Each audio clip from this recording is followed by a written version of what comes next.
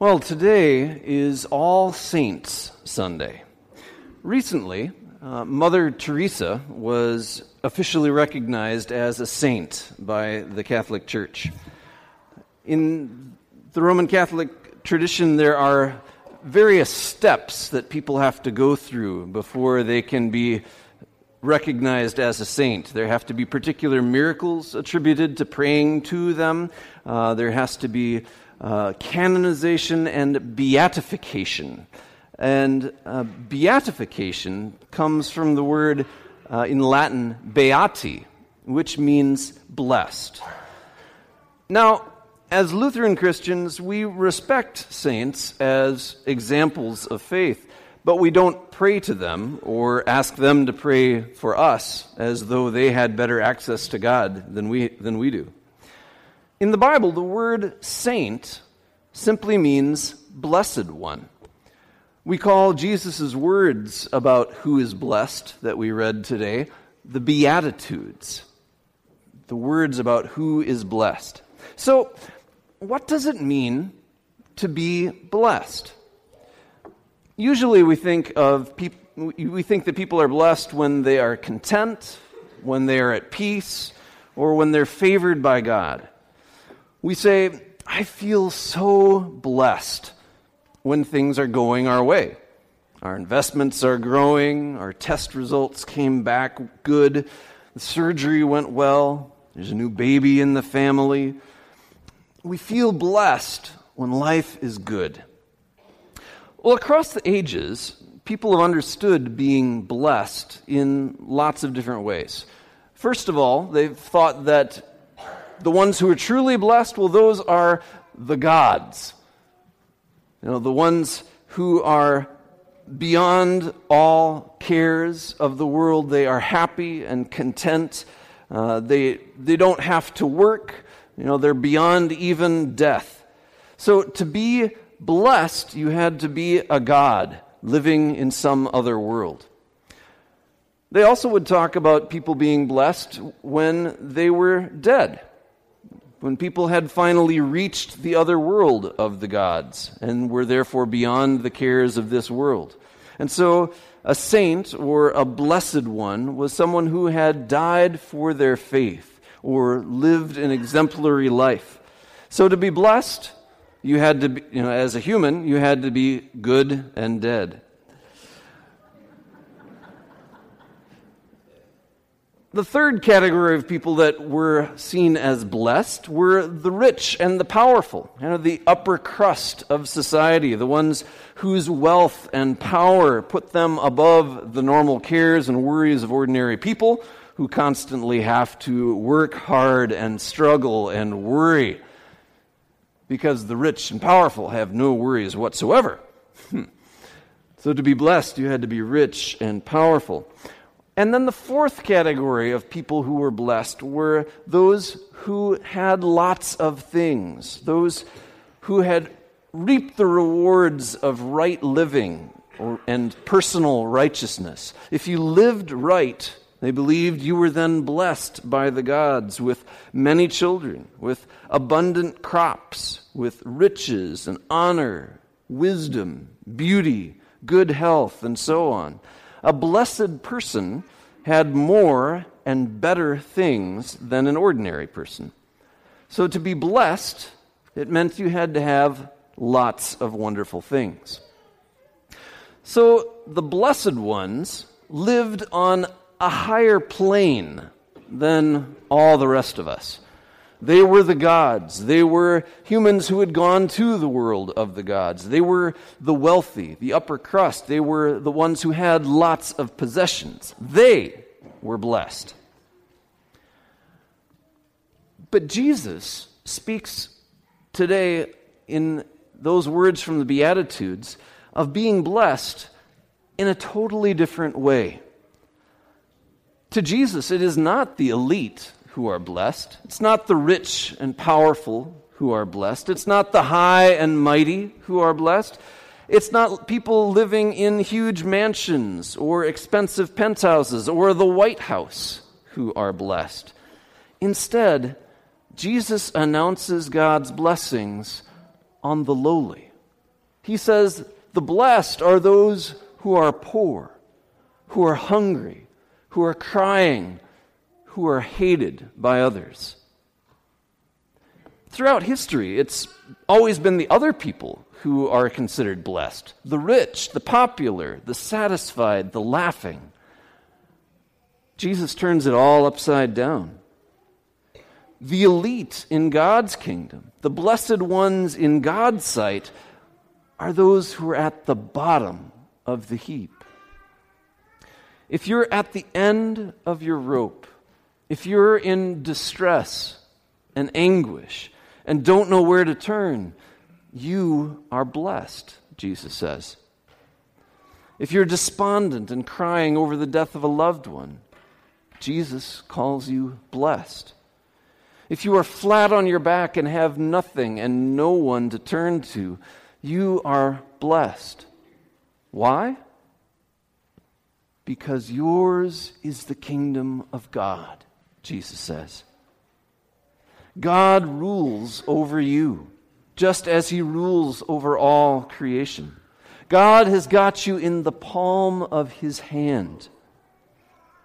Throughout Scripture, we see that God is on the side of people on the edges, the outcast, the poor, the hungry. They will be filled. They will be comforted. Their reward is great, Scripture says. But on the other hand, Jesus warns, if things are going really well for you, look out. If you're full now, you will be hungry. If you're laughing, you're going to cry.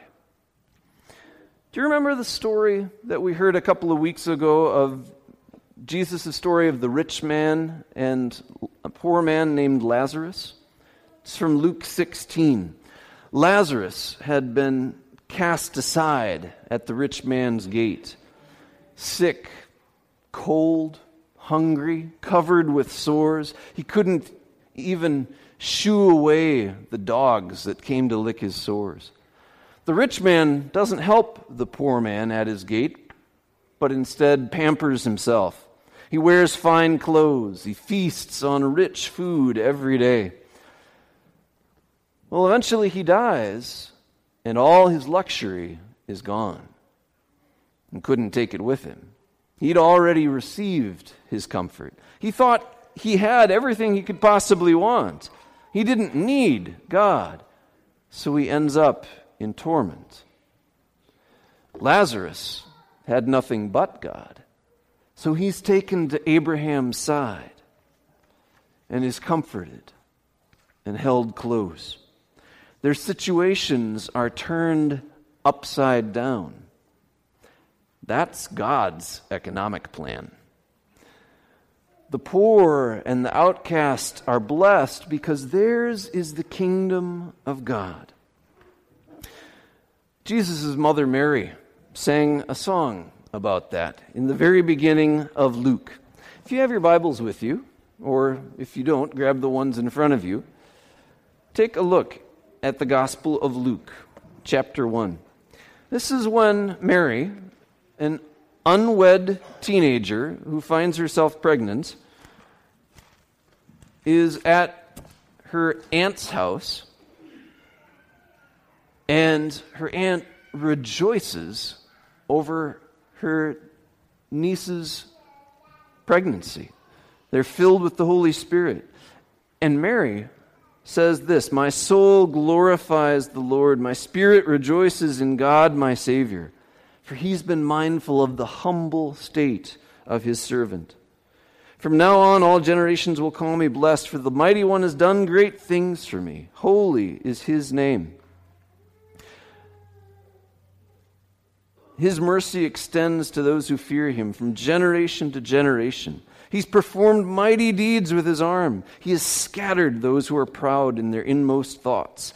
And then she said this, "He has brought down rulers from their thrones, but has lifted up the humble. He has filled the hungry with good things, but has sent the rich away empty." Mary sings that God is turning the world upside down. And she sings as if it's already a done deal. That's good news for those who depend on God, and bad news for those who depend on their money and their popularity. What do you and I truly depend on? We can get so wrapped up in our comforts and our stuff that we shut out the needs of the people around us. We get out of tune with God's desires, bent against His will and His kingdom because we want our own kingdom to come and our own will to be done. We are sinners to the core, selfish people who think first about ourselves. Love our enemies? Pray for those who mistreat us? Who's going to do that? We'd rather do unto others as they have done unto us. When we've been hurt, we want revenge. We want others to get what's coming to them. But we don't want to get what's coming to us. Not if we're honest about ourselves. On my own power, I'm no saint. Just ask Sarah. I'm a sinner through and through, and so is she, and so are you. The only way out is to have the sinner in us put to death every day. That's what Christ came to do, to suffer and to die and be raised, so that the old sinner in you might be killed off and a new saint rise in its place. The process of becoming a saint never ends this side of the grave. Martin Luther said that we are at the same time sinners and saints, sinful creatures bent against God's will, and saints, holy people that God raises from the dead like He raised Jesus. We usually think of saints as people who live these wonderful lives. They're patient and kind with people in difficult situations. They pour themselves out for others, like Mother Teresa. You may have heard somebody say, "Oh, my grandma, she was a saint. You should have seen what she had to put up with every day." But being a saint isn't something that you earn by being a good person or doing enough kind and wonderful things. All of our attempts to impress God are like filthy rags. St. Paul knew that very well. He looked at his own life, and as he was writing to one of the churches that he had planted, he said, "I do the very thing I hate. Wretched man that I am, who will rescue me from this body of death?" Only God can forgive sinners. Only God can raise the dead. And only God can make us blessed. He sends the Holy Spirit on those who trust in Christ to make us holy, blessed, saints in His sight. Saint Patty and Saint John and Saint Sarah and Saint Mike. He calls us to be holy people, people who are set apart to live differently. He calls us to live questionable lives that make people ask questions about why we live the way that we do. We are to be people who recognize that we have been blessed to be a blessing, not to hoard the blessings for ourselves, but to spread them around. Each one of us need to ask ourselves, how is God blessing me? How does He want me to respond? How is God blessing our congregation?